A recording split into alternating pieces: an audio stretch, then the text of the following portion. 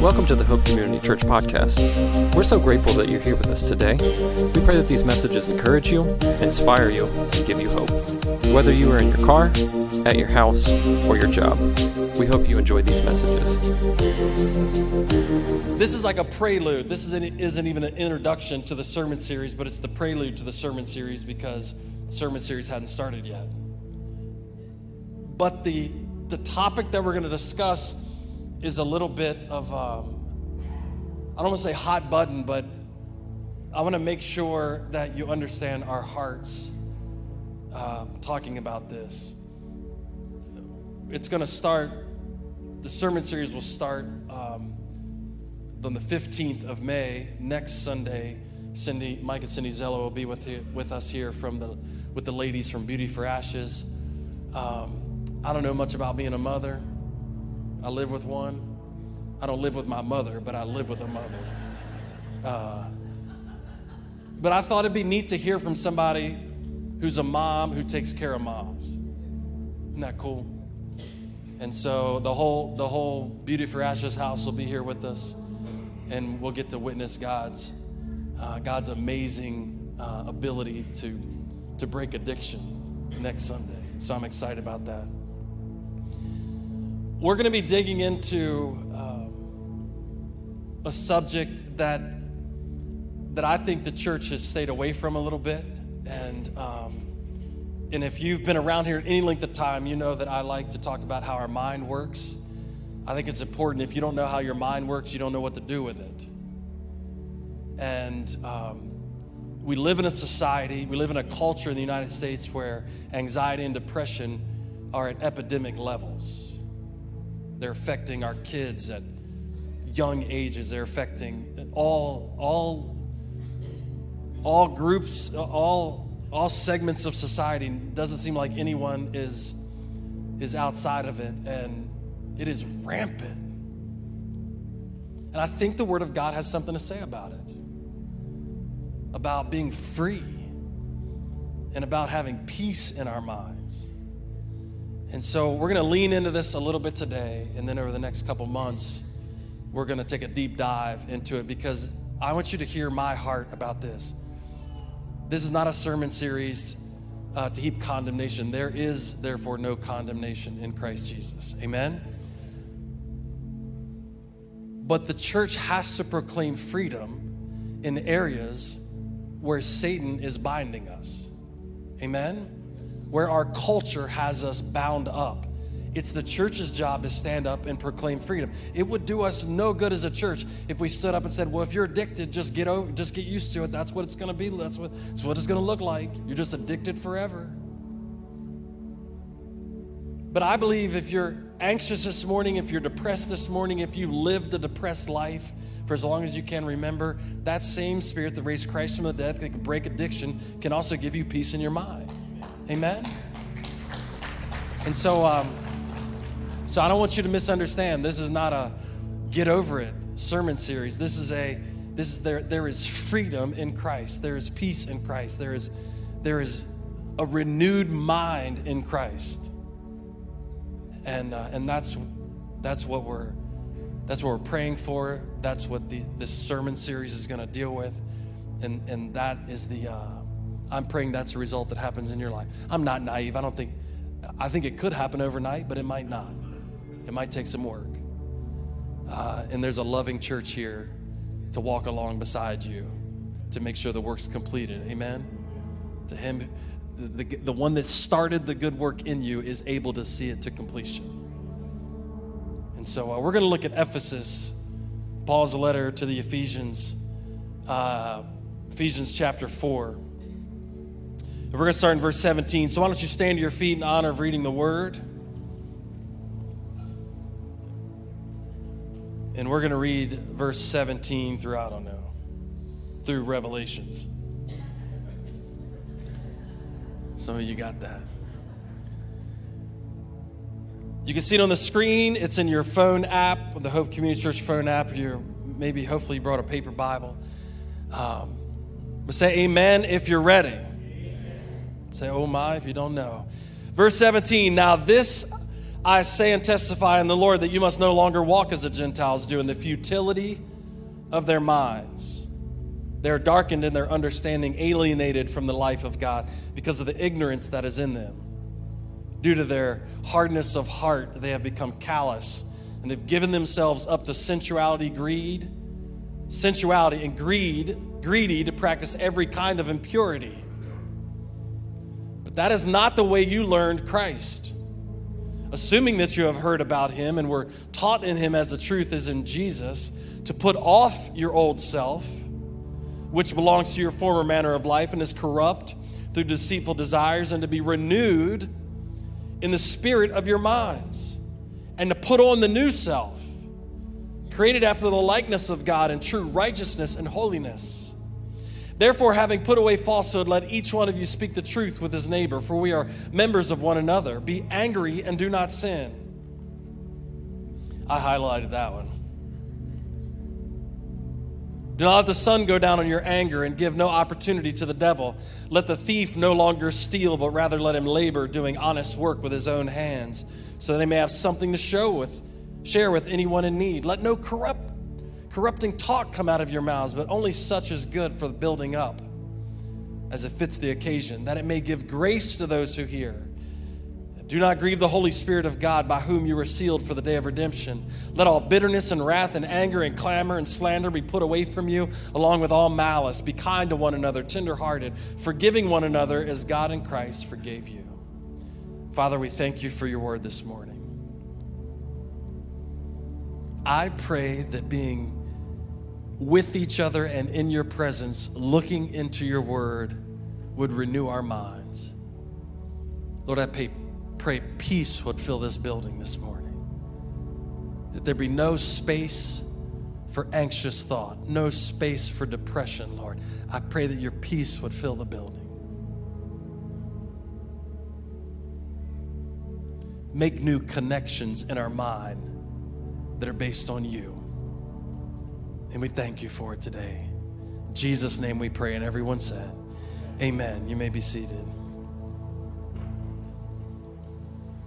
One of the themes of Paul's letters to the churches is the idea of not returning back to your old way of living or thinking. And he would do this to the Jewish churches. It was a little bit different with the Jewish churches. He was telling them not to go back to a legalistic way of thinking. Once you've received Christ, don't add more things to it. Don't require circumcision. Don't require all these things. Don't require dietary restrictions. Don't make a big deal about these things. You've got freedom in Christ, and you can't add to it. Don't go back to the old way of doing it. When he would talk to the Gentile churches, he would say, don't be crazy like you used to. Because in the Gentile churches where they were living, they were embracing things that strict Jews would never even consider embracing. And Ephesus was one of those places. Ephesus was a very important city. It was a rich city. It was a hub. It housed one of the 7 ancient wonders of the world, the temple of Artemis, who was a goddess of fertility. And if you look at the statues they used to carve of her, you would go, ooh, okay, that looks fertile. You can Google it, not now, but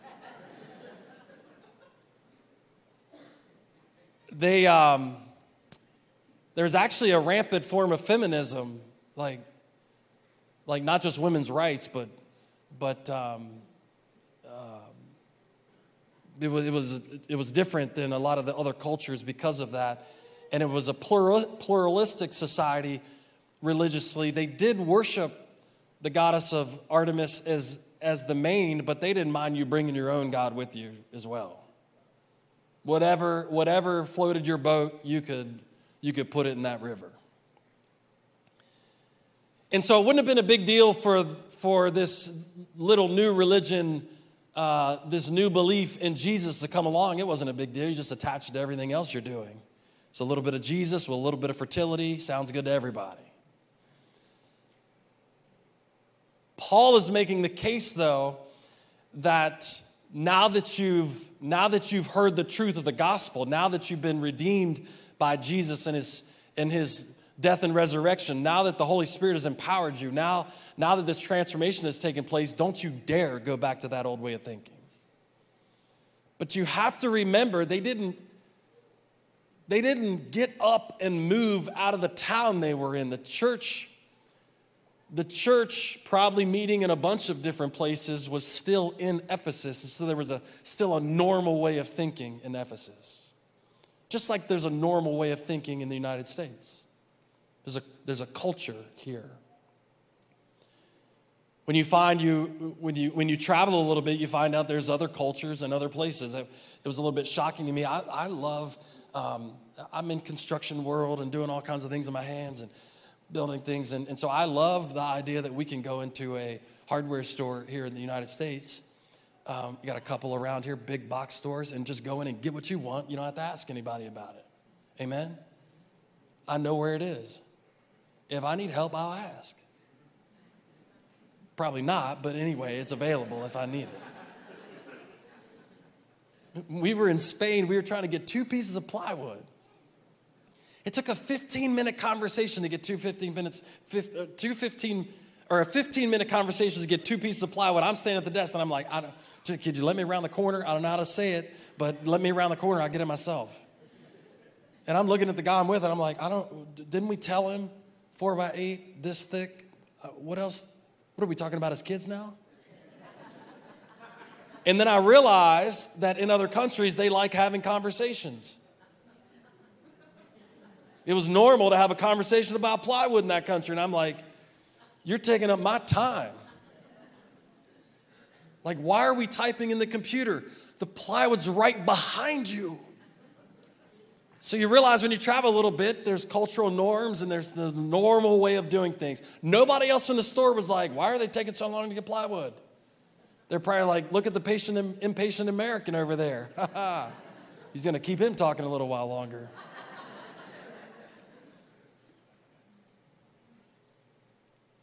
You have your normal way of thinking. Seems totally normal to you, doesn't it? That's the scary part. What we often say about the way we think, our minds, what we often say is that this is the way I'm wired. Anybody ever heard that? This is the way I'm wired. Maybe you get into a relationship and they're like, that's cute. Do you do that all the time? and you go, well, it's the way I'm wired. It's the way I think about it. And then when we become Christians, we say this. We add something to this is the way I'm wired. We add, this is the way God wired me. Yeah. So now all of the dumb things you do is God's fault. There's a problem with that statement. Is that none of us think the way we do now, free from the influence of sin. So what is happening in your brain, and some of you may know this, some of you, this may be new, but we do talk about this a lot here, because I think it's important to know, if you want to be able to drive a car, you got to know how it works. I would hope. What happens is your brain is constantly being rewired. Your brain is constantly, it is an adaptable thing in your skull. It never stays the same. It's constantly transforming and creating new connections and new pathways and new shortcuts. And it is an amazing creation that has the ability to adapt. And so you could believe something 10 years ago, and then if your brain didn't have the ability to rewire itself, you would still believe that same thing 10 years later. But because God has given you the innate ability to reason and ration and rewire your brain in a way that no other creature on the planet has, 10 years later, you can think something totally different. Amen? 10 years ago, you could think cats were cool. 10 years later, you could come to the saving knowledge that it's not true.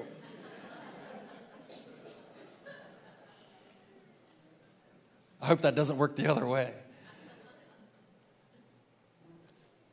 So the problem with saying this is the way we think is that we rarely understand how much sin has impacted the way we think. And so we just say, man, that's the way I think. This is the way God wired me. Wait a second. It wasn't just God that wired you. You had a big part of that.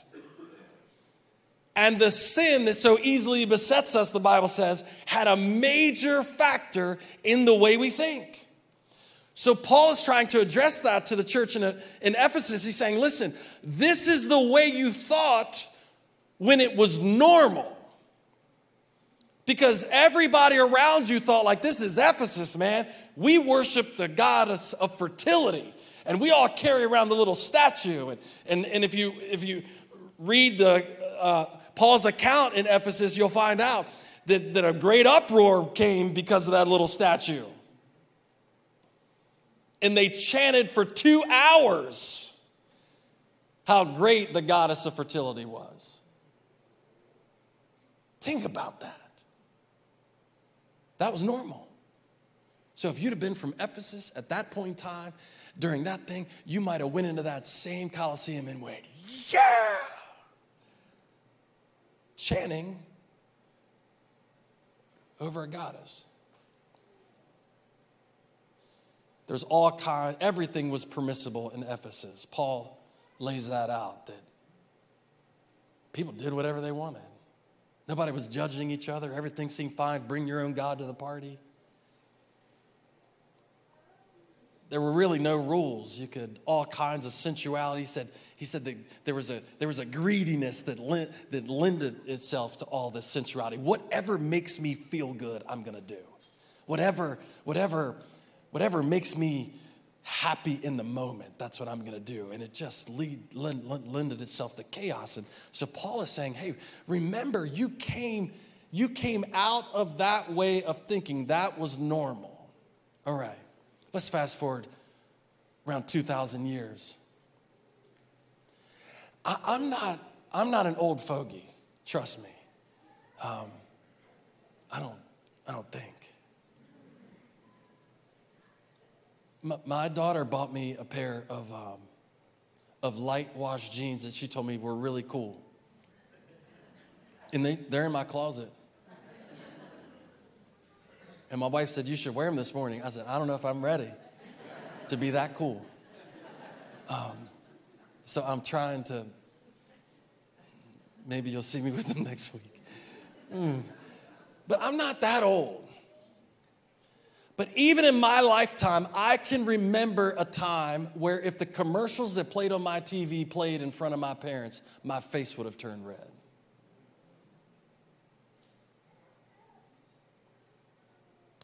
I can remember a time where things that will play on TV today, if they were played 30 years ago, would have been taken off of TV.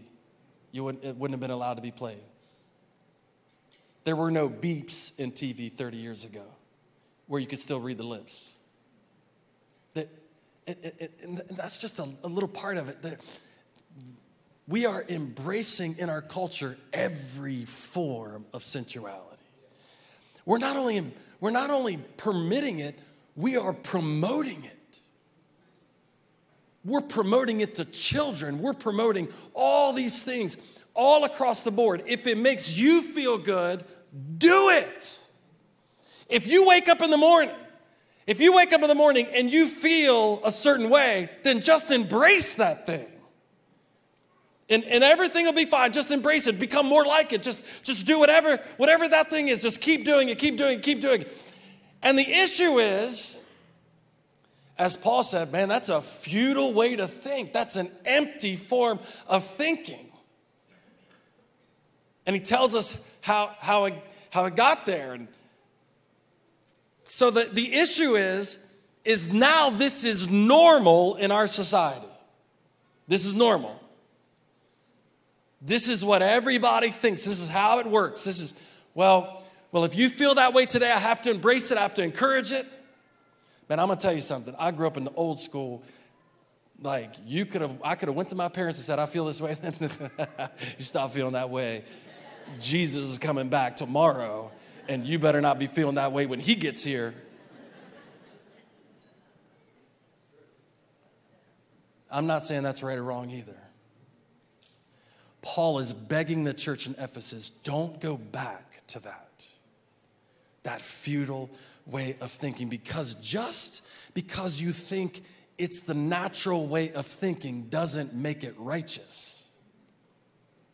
All right, now we're back to the beginning, because remember how you just naturally think? Well, I mean, I'm a good person, and this is the way I think. What we have to start doing is challenging the way we naturally think. Because, look, we've taken all kinds of personality tests here. We take them over and over and over. And every time I take one and show it to my wife, she goes, yep, that's you. That is you. That is you.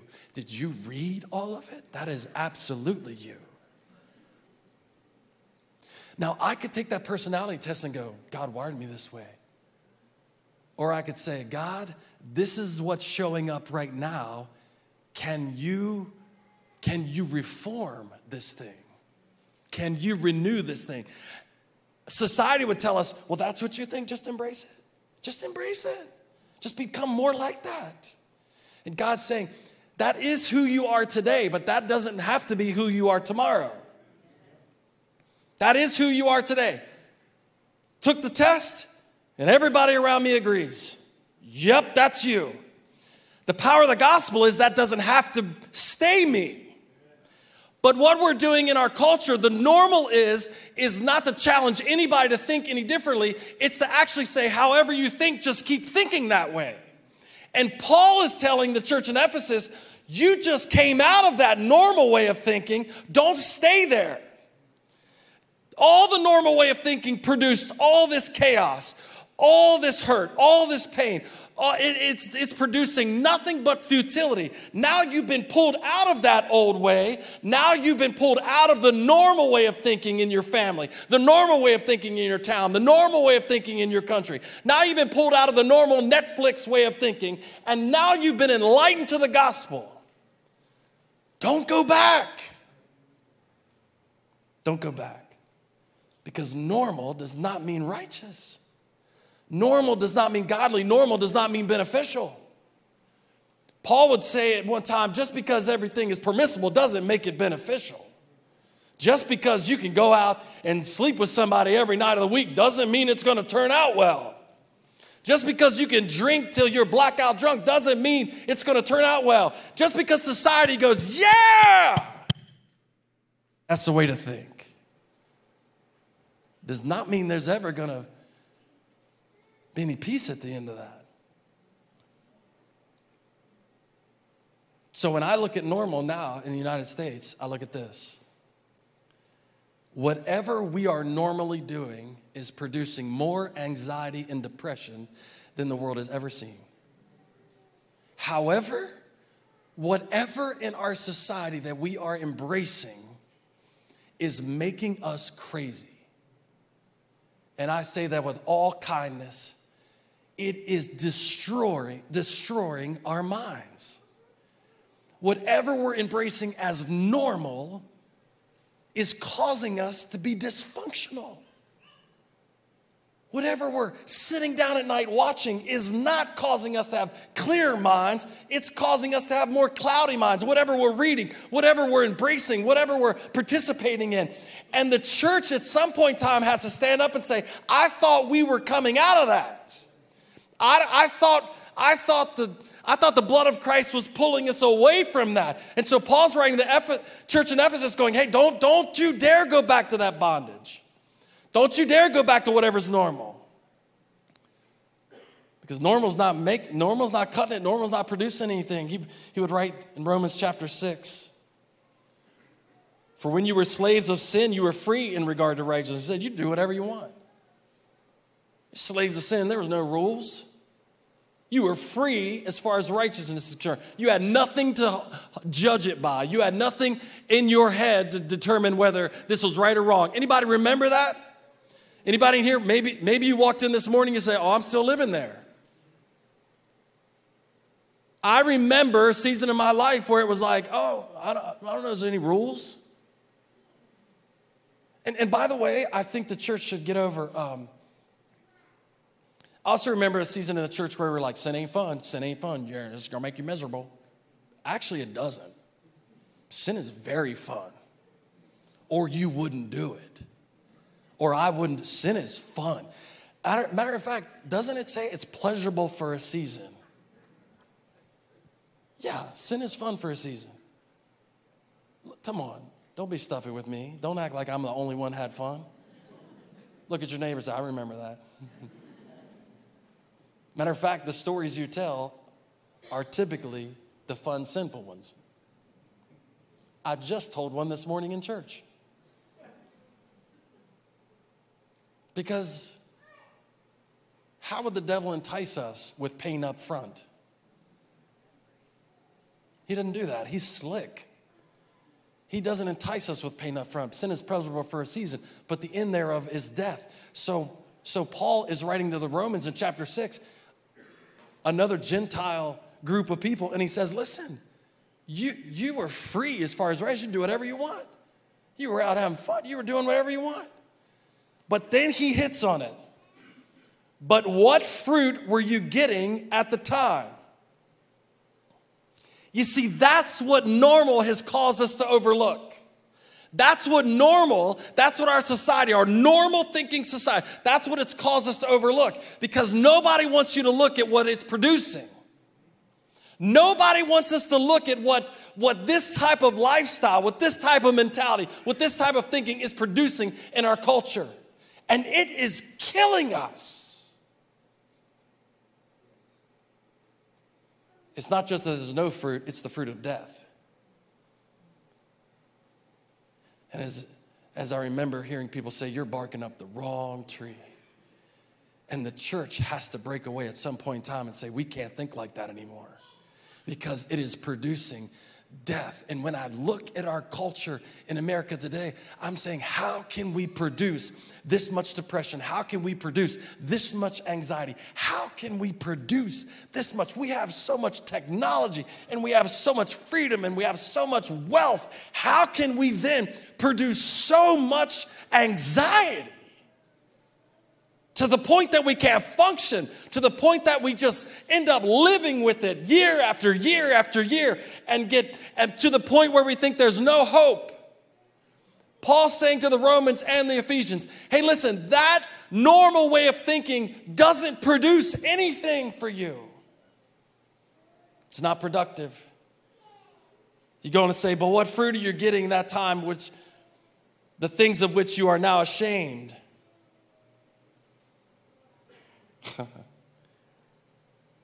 Maybe some of it is we're ashamed of nothing anymore. For the end of those things is death.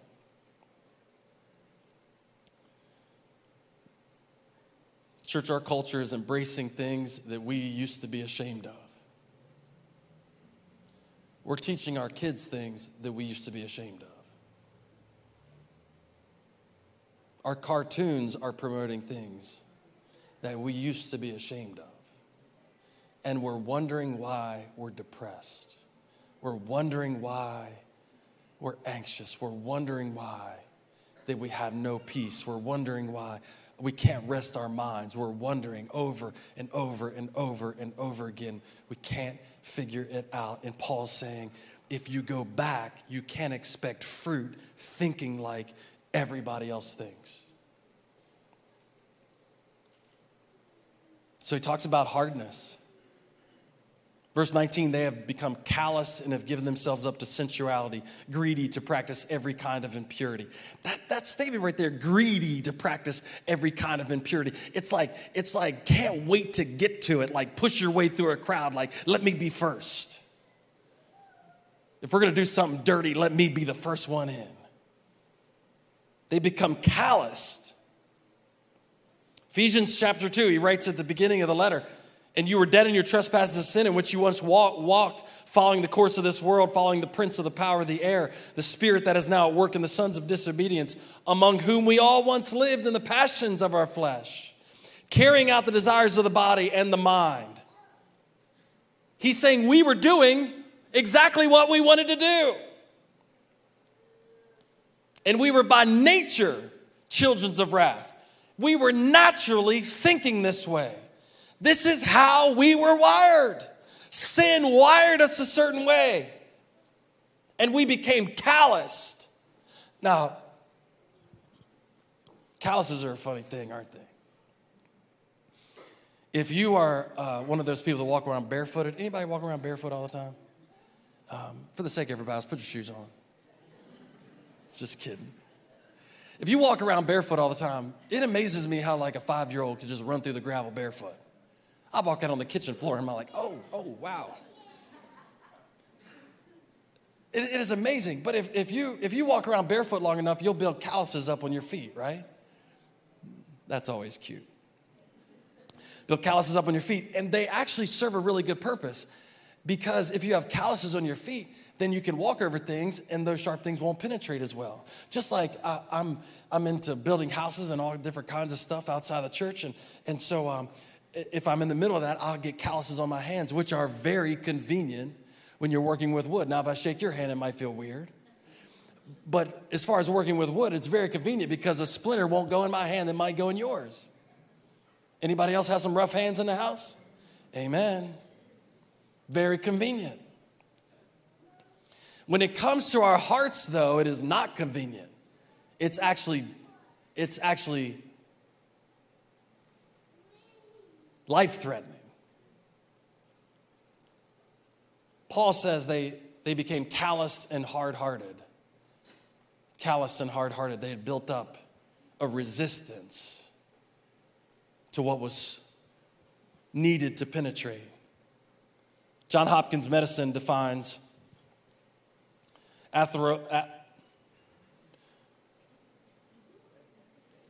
it's a sclerosis of the heart, right? Check with Melinda after the service. She'll pronounce it for you.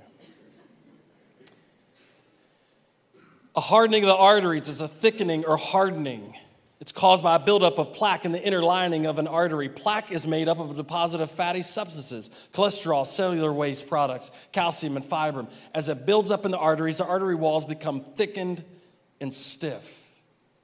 So it kind of works like this. It's kind of like you eat fast food 3 times a day for the next 20 years.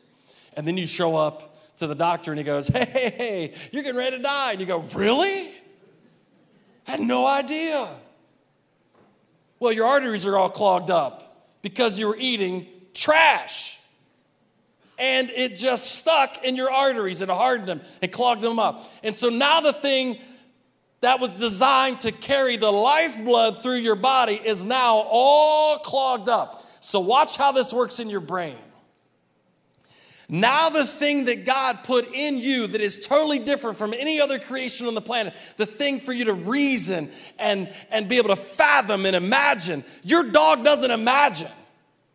It's not imagining if I had a better owner, how much better life would be. It's not thinking like that, but you have that capability. You can dream and imagine and create. It's like the image of God. That's the part of us. He created us with this thing that can breathe life into people and create beautiful things and do all of that. But what happened is we let normal harden it. We let it become callous to the things of God. And so all of a sudden, the lifeblood of Jesus that should be renewing us now can't penetrate anymore because we've embraced normal. Because everybody eats at the fast food restaurant, so why wouldn't we? And now we can't figure out why there's no peace in our life. If you got 3 blocked arteries, you shouldn't be going to the doctor going, why is it hard for me to breathe? Why don't I have any energy? And he's going to look at us and say, well, Chris, congratulations. You got the results that you were eating for. By the way, I've had those conversations with my doctor. He said, you've been really good at doing that dumb thing. Paul is begging the church over and over in almost every letter to a church he would write to, stop being hard-hearted. Stop being calloused. That beautiful mind that God gave you, he can renew it in a way that the Holy Spirit can just dump life-giving energy and peace into your life. But if you resist, if you just stay in that normal way of everybody else thinking and everybody else handling it, then it'll never happen. But he says, look, you've been brought out of that. Don't go back to it.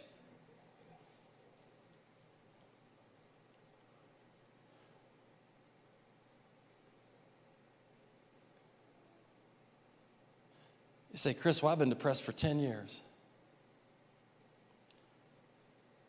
I'll be very honest with you. Your brain is wired.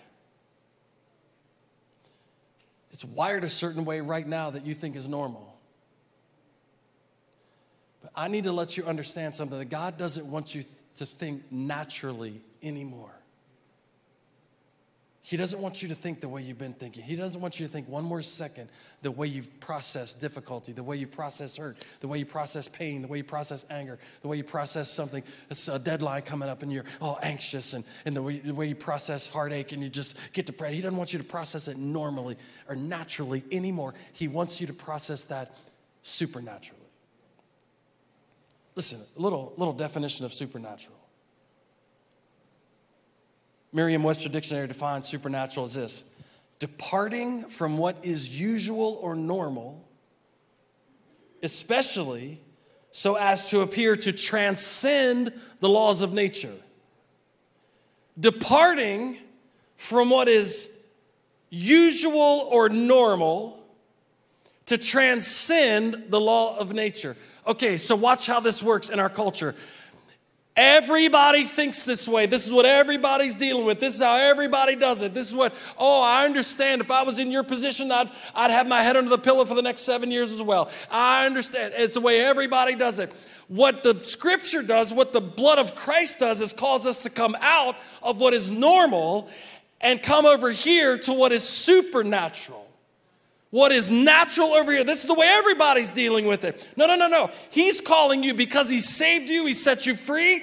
You've got the power that raised Christ from the dead dwelling in you. So now that gives the church the ability to be supernatural in the same circumstance. Because for decades, the church has been praying for the wrong thing.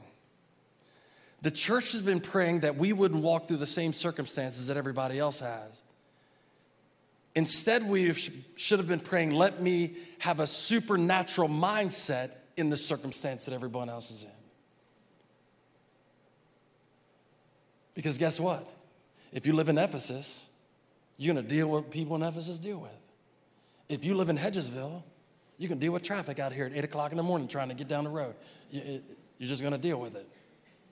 And praying that God would deliver you from that probably is a futile prayer. Amen? But if he can give you a supernatural mindset so that you're not giving everybody the red flag on all of a sudden I've been praying for circumstance, instead of praying for the supernatural. And we've only talked about the supernatural in church as delivering us from a circumstance when actually he was trying to convince us that it was to deliver our thinking in the circumstance. He wants to renew your mind so it doesn't matter what circumstance you're in. Come on, church. He wants to renew your mind so your circumstance doesn't matter as much. So when you have a fallout fight with your husband or your wife, and all of a sudden, you're not talking about divorce anymore because your mind's been renewed. You're not that same person you were 6 months ago. When you have it out with your kids, you're all of a sudden not calling them names anymore. Because why? That was a normal way that your family did it, but now you've moved to a supernatural way. So even if you disagree with your kids, now you can encourage them. Because kids are kids. That's the circumstance. And to be praying that you're delivered from your kids probably is the wrong prayer. Lord, give me a supernatural ability to deal with my kids. I know how I was taught growing up. I know what was common in my family. Give me a supernatural ability to deal with my husband. Give me a supernatural ability to deal with my wife. Give me a supernatural ability to deal with this very difficult circumstance in my life. Give me a supernatural ability to deal with my boss. Give me a supernatural ability to deal with the car breaking down and me getting sick. Give me a supernatural ability. Because Paul would later write to the Philippians, he would say, in every circumstance, by prayer and supplication, bring your requests to God with thanksgiving. In every circumstance that everybody in Ephesus was dealing with already, that everybody in America is dealing with already, in every one of those circumstances, bring your requests to God. And the result of that, remember in Romans 6 when Paul said what you were used to doing was getting no results. There wasn't any fruit to show for it.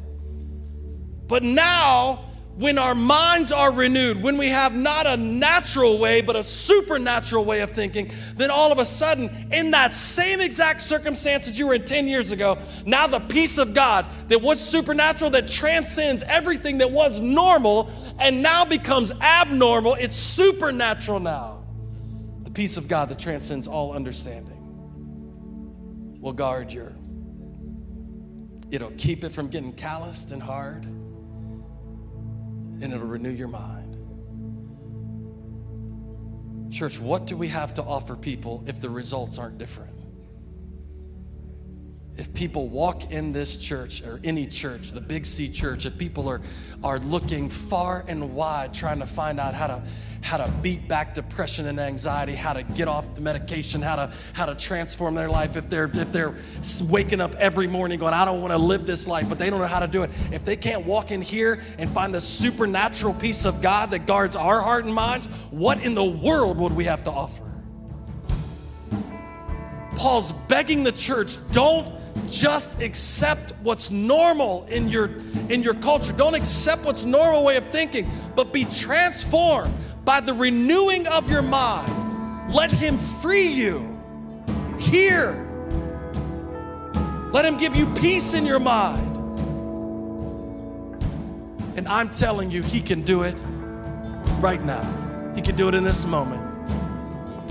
If you will let him. If you will take off the callous, if you'll peel back the hardness, if you'll put the stint in so that the flow of goodness and forgiveness and righteousness can flow into your life, he can do it right now. Come on, stand to your feet. I'm praying for peace this morning in your life. I'm praying for wholeness. I'm praying for a clear mind. I'm praying that you would never think naturally again. I'm praying that you would never think like you've been taught to think again. I'm praying that the Spirit of God living in you would give you the ability to think supernaturally over every circumstance you're in today, over the circumstances causing anxiety in your life and depression right now. I'm praying that he give you a supernatural thought this morning that would overrule everything else. Amen? Come on, if you're in that place this morning, could you lift your hands to him? Could we get some breakthrough today? Could he take what was destroying you, that mindset that was holding you back, producing nothing? I pray that he would change it this morning in a moment, that the Holy Spirit would give you a supernatural thought today. We thank you for your time today. We hope you have grown closer to Jesus Christ through this message. If you found it helpful, share the message. Share it with your friends and your family. And with your help, we can take the gospel far and wide.